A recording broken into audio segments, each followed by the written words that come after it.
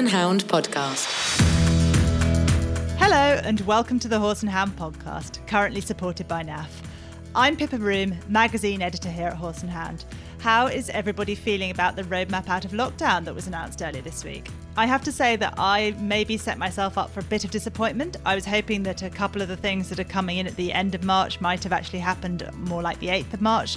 But it does at least feel like we're going in the right direction. We are recording this on Tuesday and we're still waiting to hear from the equestrian governing bodies at the time of recording as to exactly how the new rules will sort of relate into the equine industry. But it seems hopeful that we'll be able to get out and about with our horses before too long, which is great news.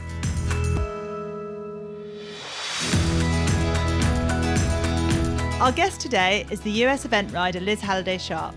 She tells us about her first proper experiences in the eventing world when she was working for William Fox-Pitt. It was a giant kick in the butt. I mean, I was not very quick. I hadn't had much experience sort of being a groom and stripping stalls and all that stuff. You know, I hadn't really done much of that coming from California. I'll also catch up with our news team to talk about welfare concerns transporting horses post-Brexit, the licensing of horse sanctuaries, and regulation of equine dental technicians and musculoskeletal therapists. Finally, we'll hear from supergroom Davies about the best way to introduce young or hot horses to heading out to shows. People ask me, are there any tips as to what we do? You have to know your horse before you start taking them away, so you can all enjoy your young horses. So give your boots a final polish and let's get going.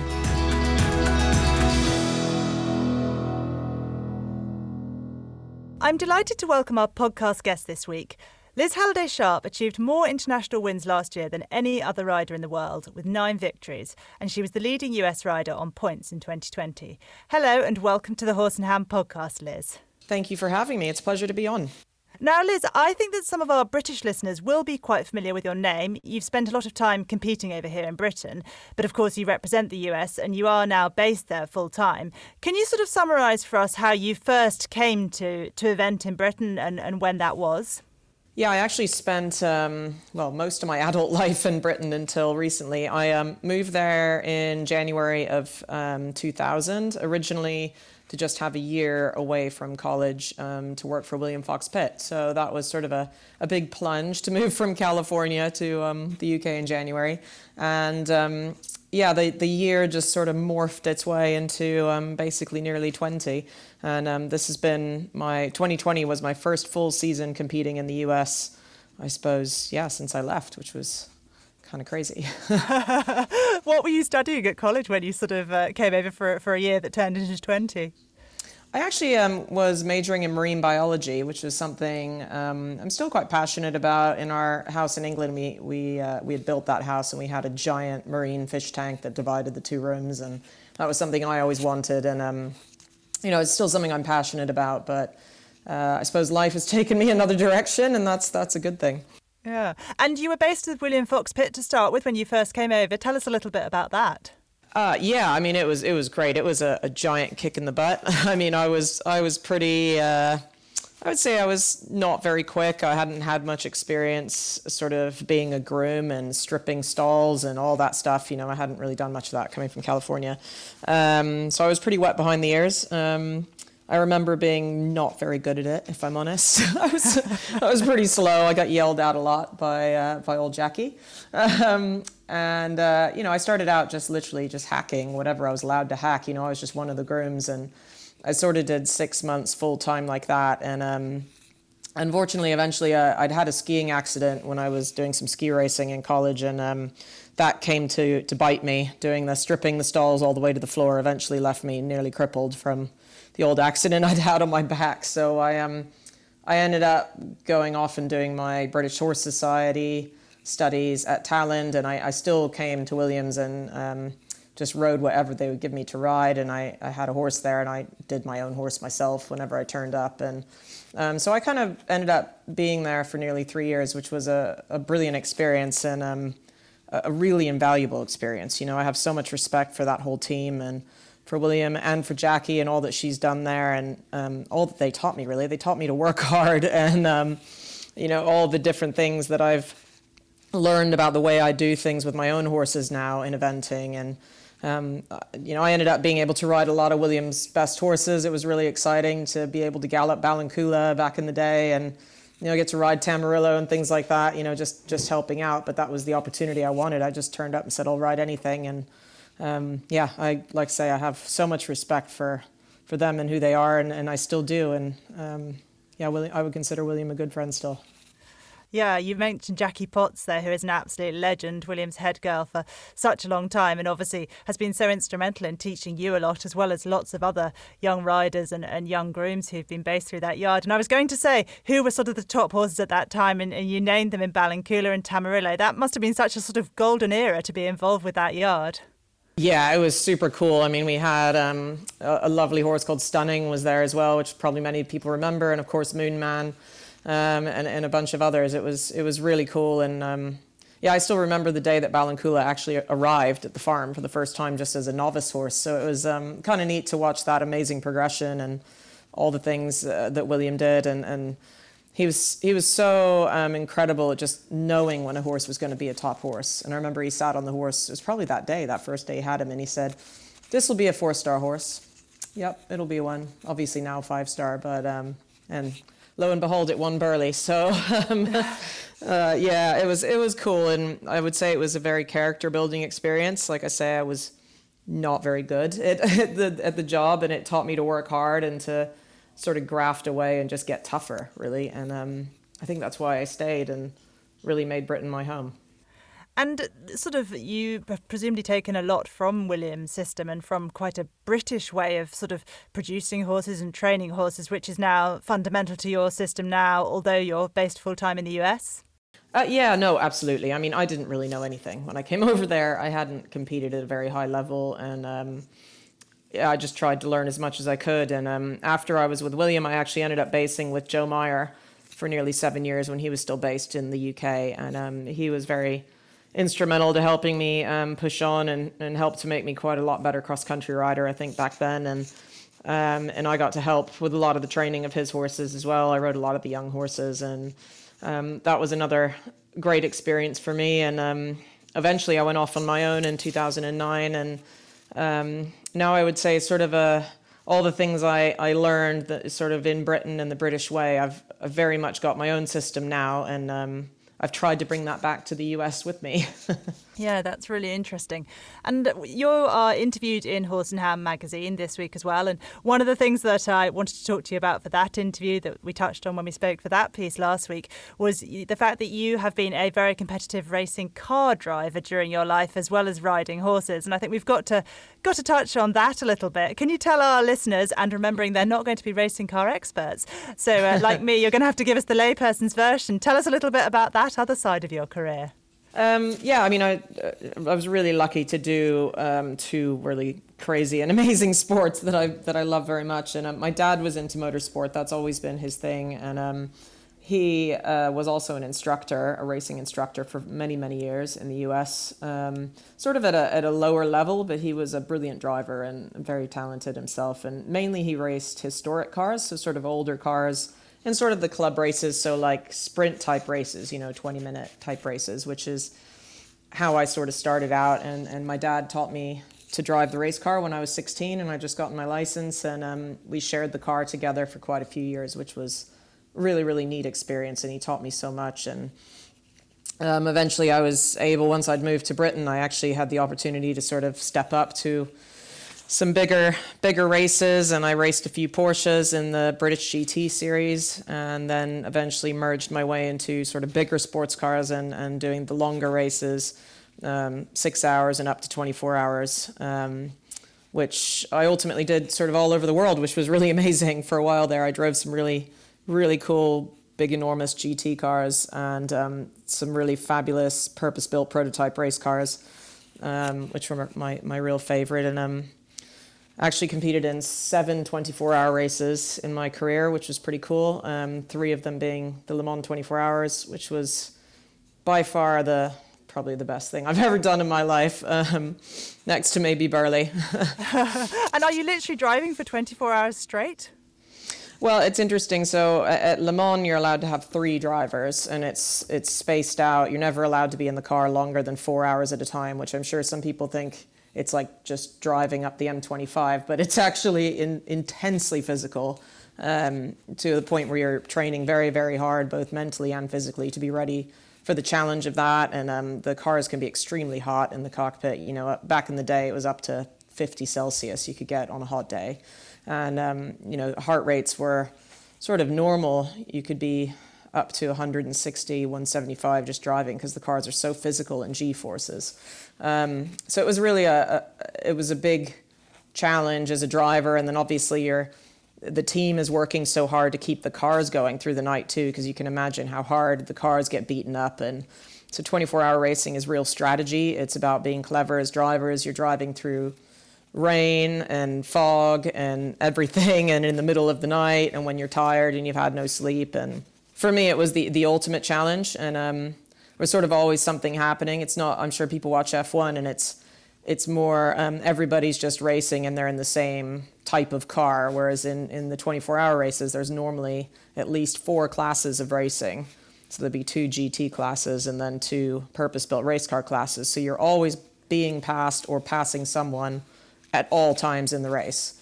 So it's a very intense experience, and I absolutely loved it. I miss that feeling. And driving at Le Mans in the middle of the night is something I'll never forget. It was one of the best experiences of my life, for sure. Yeah, it sounds incredible. And we were also touching in that mag piece on the fact that you've sort of got experiences from that side of your life that you can bring forward into team situations and pressure and being competitive with horses as well. So there's a lot of crossover skills there. I mean, I hope so. Yeah, it was a extremely high pressure situation, and you know, everybody is very much a team. You know, all the drivers have to work together, and the drivers work with the mechanics too. You know, we're constantly on the radio with them in the race, and it's a real battle for everybody. And I feel like that team experience I've had in really fighting through those high pressure races, I hope will help make me a better team player when I get a chance to ride on a championship team for the USA. And when we were talking there, you mentioned Burghley as maybe being, you know, the second coolest thing you've done after 24-hour races. So let's talk about Burghley. It's the most recent British event on your FEI record. You were 15th there in 2019 with De Niro Z. De Niro Z, what do you call him?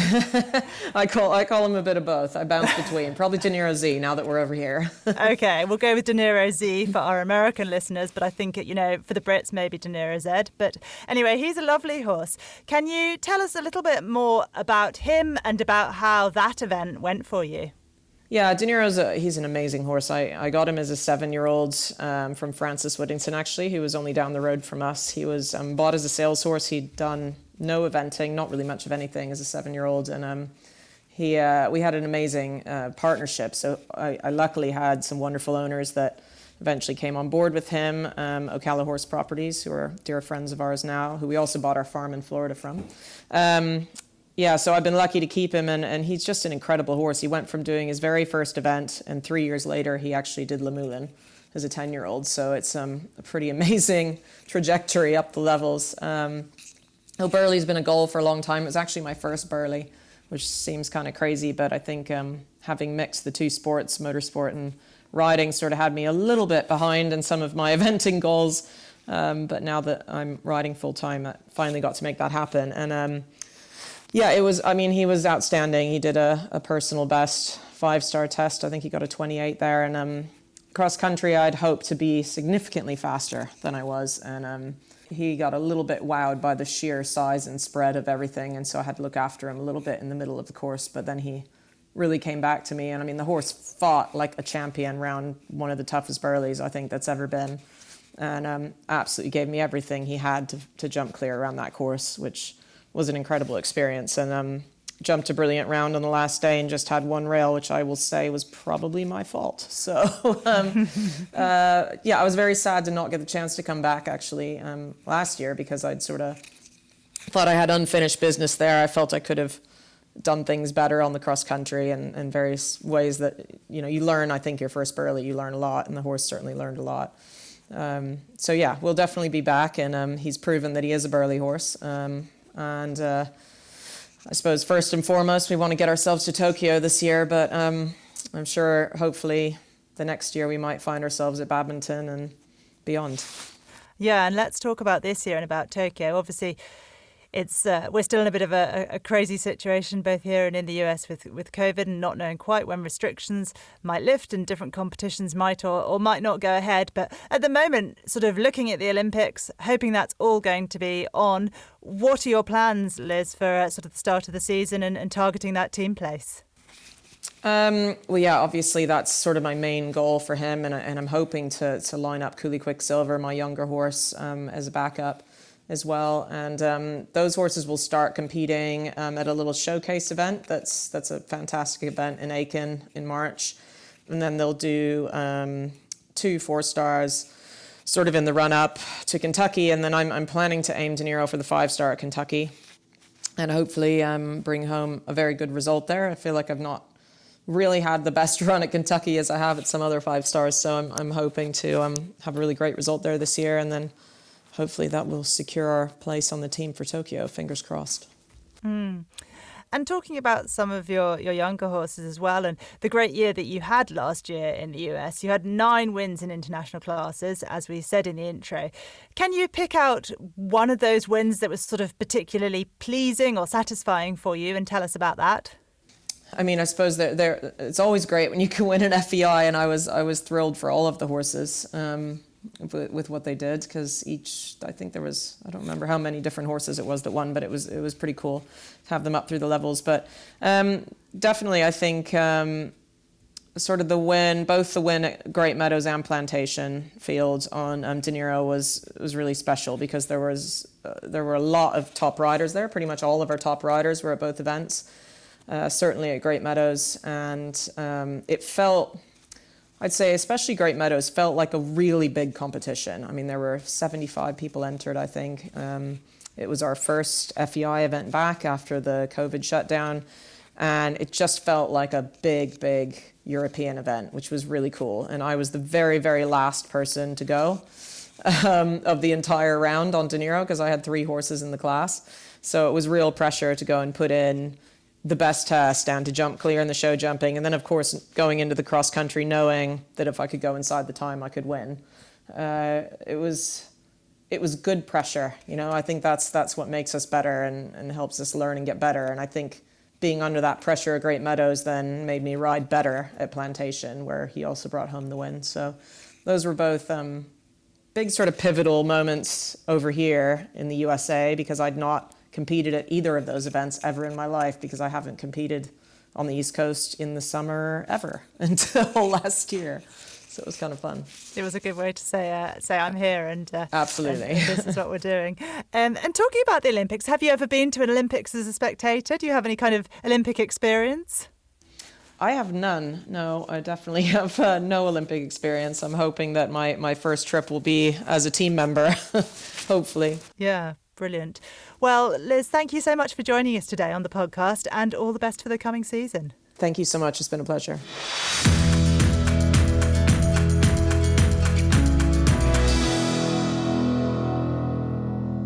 So I'm joined today by all 3 of my colleagues from the Horse and Hound news desk. So hello, first of all, to our news editor, Eleanor Jones. How are things with you, Eleanor? Oh, it's all good. The sun's out. The horses have been out without rugs on. And I even saw those little pale bits, you know, that you get on top of the mud that mean it's drying out. And it has since rained and they've gone, but they were there. I did see one of your grey horses out in the field looking quite muddy. And I had that like grey horse moment of like paranoia where I was like, what did you do? You took its rug off. I know. I just sort of had to turn her out and walk away. Oh, gosh. Well, I'm sure she enjoyed it anyway. We also have with us Lucy Elder, our senior news writer. Is the mud drying up with you, Lucy? It seems to be. I'm speaking too soon, you know. It's probably going to rain again in case it gets too dry.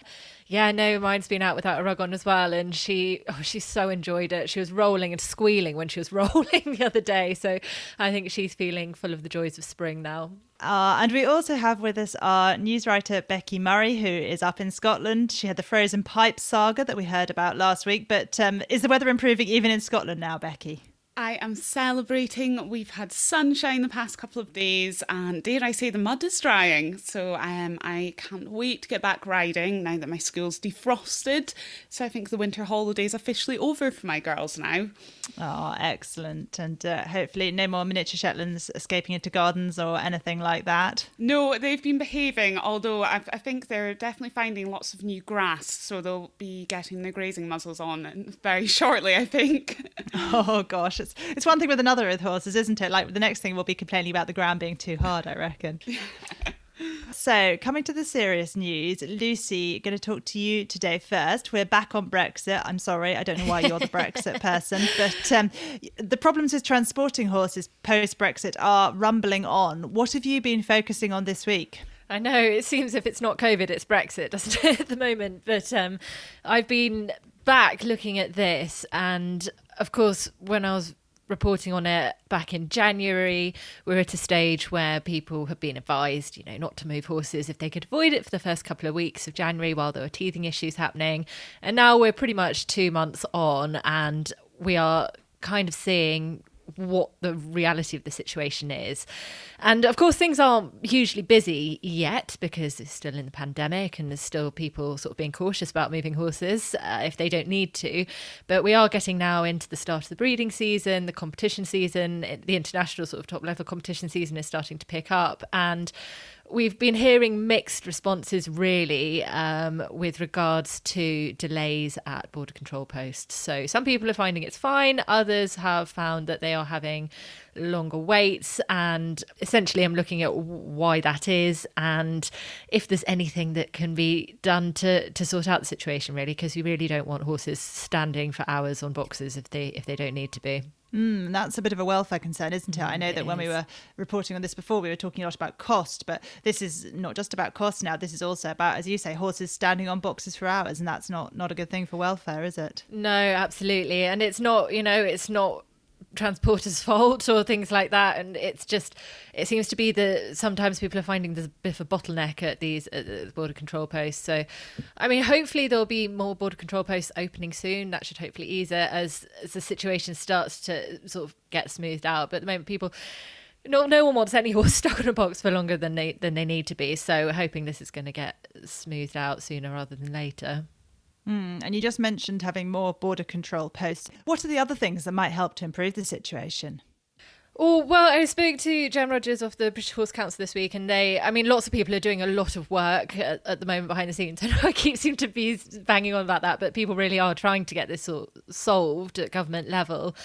And so they're trying to sort out the framework within that. And in terms of sort of real changes that might happen, it's likely to be a long process. I don't think there's going to be an overnight fix for this, but we've got the EU animal health, new animal health law coming in April, and there's quite a lot of hope that under that sort of umbrella legislation, there might be scope for things to become a bit smoother, the scope for a lot more paperwork to become digitalised in that, and there's definitely some hopes that they might be able to sort out a better arrangement than we have at the moment. Now we're a third country again. So, and of course, as Britain starts to open up its competition season as well, and of course breeding season again, we're going to see people, they're already starting to field inquiries from people wanting to bring horses the other way, if that makes sense. So once that starts to happen a bit more too, it's just, I think there's a lot of hope that within sort of that new legislation, and as things are starting to get moving again, that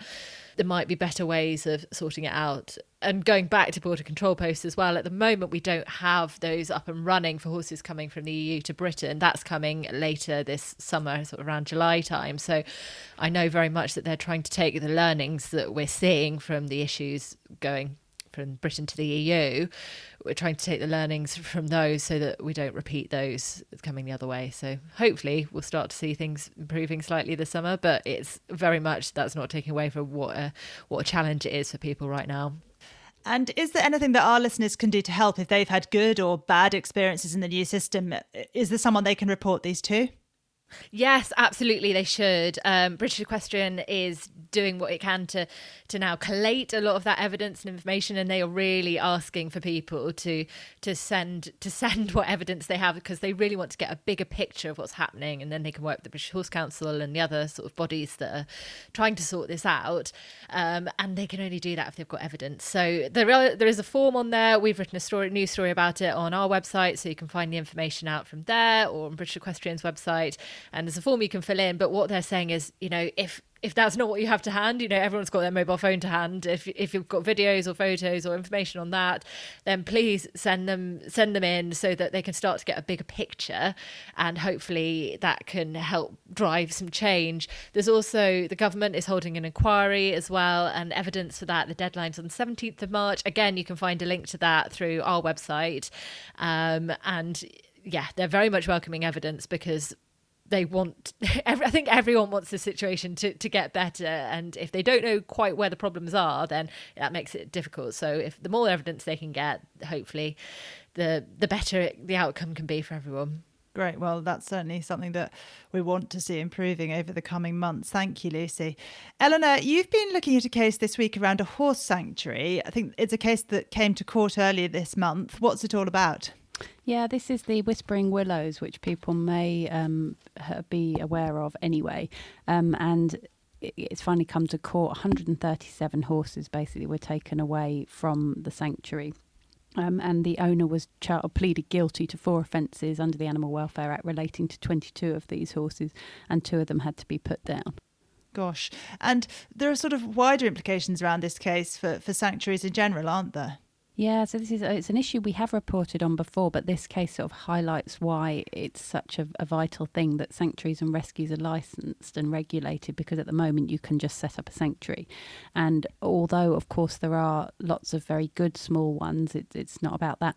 The fear is that well-meaning people will set up sanctuaries and rescues and maybe not quite have the knowledge and the skills and funds they need to look after the horses. So it can then end up that these horses, as was quoted by World Horse Welfare, end up going from the frying pan into the fire. And so there are real calls for sanctuaries to be licensed and regulated, so that there's confidence they're looking after the horses as they should be.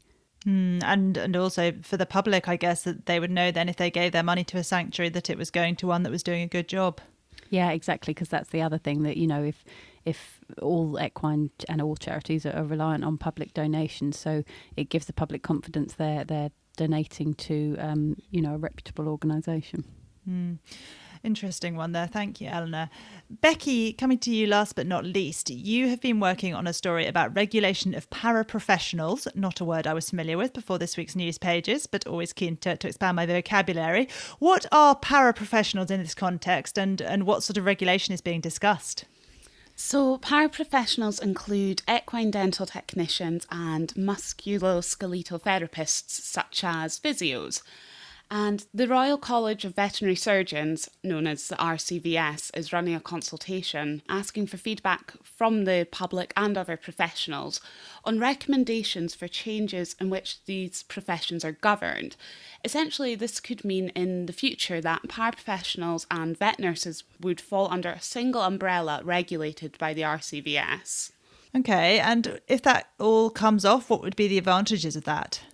Well, the RCVS said this is about giving clarity and assurance to the public around these sort of paraprofessional titles, and really preventing untrained individuals claiming they're able to provide services that they shouldn't be. Okay. And are the paraprofessionals themselves in favour of that? Absolutely. The British Association of Equine Dental Technicians say this will provide much needed clarity and ensure standards are being met. And the Register of Animal Musculoskeletal Practitioners are also very much in favour. Now, the consultation closes on the 23rd of April, so it'll be really interesting to follow up on this and hear what the outcomes are. Okay, great. Well, we'll be following that story later in the year, no doubt. Thank you, Becky, and thank you to Eleanor and Lucy too.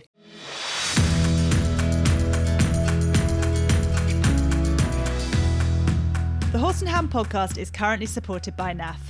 5-star magic from NAF is a natural calmer with a difference. Proven to increase trainability, Magic gives you and your horse the confidence to truly enjoy every moment and take on new challenges. Believe in magic.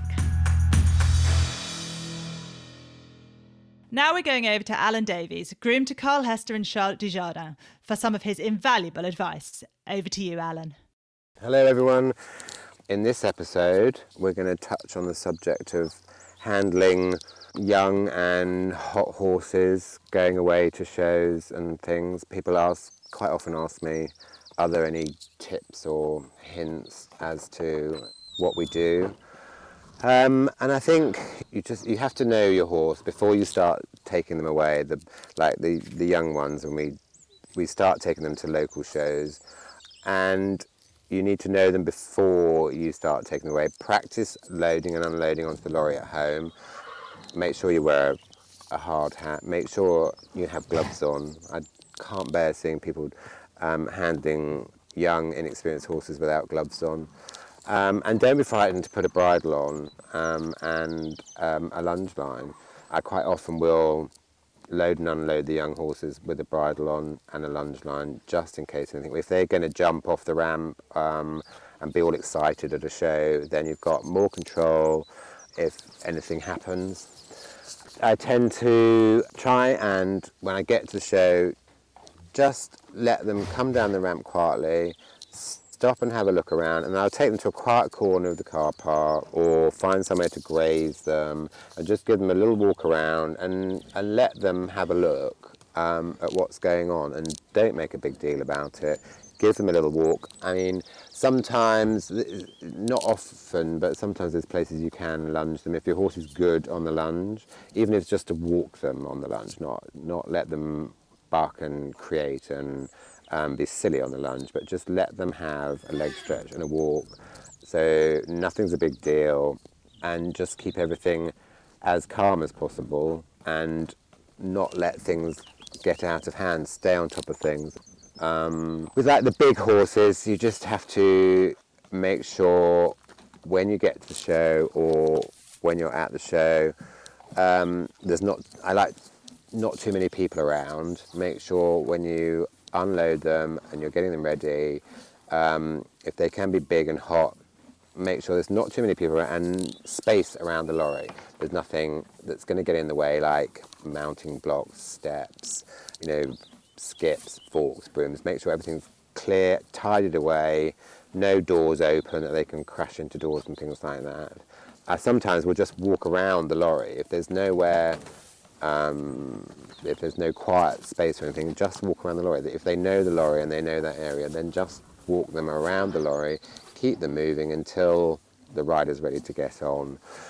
And again, don't be frightened to maybe put a lunge line on. I will hold them on a lunge line at the show, and you can be ready for anything. Then I think if you feel in control and ready for anything, and then that vibe will get through to the horse, and then things will be a lot calmer.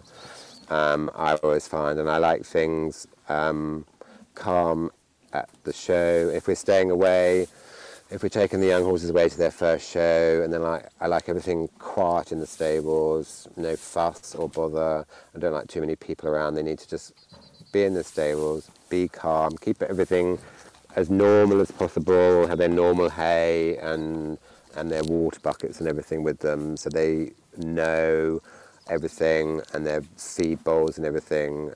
They normally have their usual feed bowls, so they know everything around them. And then hopefully it won't be too stressful, so that your first time away, taking a young, hot horse, doesn't become a huge drama either for them or for you, because you don't want that. You want everything to be calm and nice and a good experience. With the young ones, we'll maybe take them to a local show, walk them round and maybe work them, but don't actually compete them, and then take them home again and make sure it's all a nice experience, not too stressful for anybody. And sometimes I'll plait them up, and sometimes they just go and work normally and then come home again. So it depends. If you can, and it's difficult at the moment, but if you can, take them for a little trip out. Make sure you're really prepared with everything and you've got everything all ready, get to the show ground, tack them up, walk them around, and then have a nice experience, put them away again, and then take them home. And then hopefully that will make your first show experience less stressful. So I hope that helps. I hope there's a few hints and tips in there, and that you can all enjoy your young horses. Thank you, Alan. Alan will be back next week to talk about fussy eaters and how we can persuade them to clear up their grub. We'll also be talking to Olympic silver medalist Nicola Wilson and, of course, catching up with the latest news. Thank you for joining us today on the Horse Hound Podcast, currently supported by NAF. I hope you're enjoying it, and please do rate, review and share the podcast to help us spread the word. See you next week. The Horse Hound Podcast is a Media Cage production.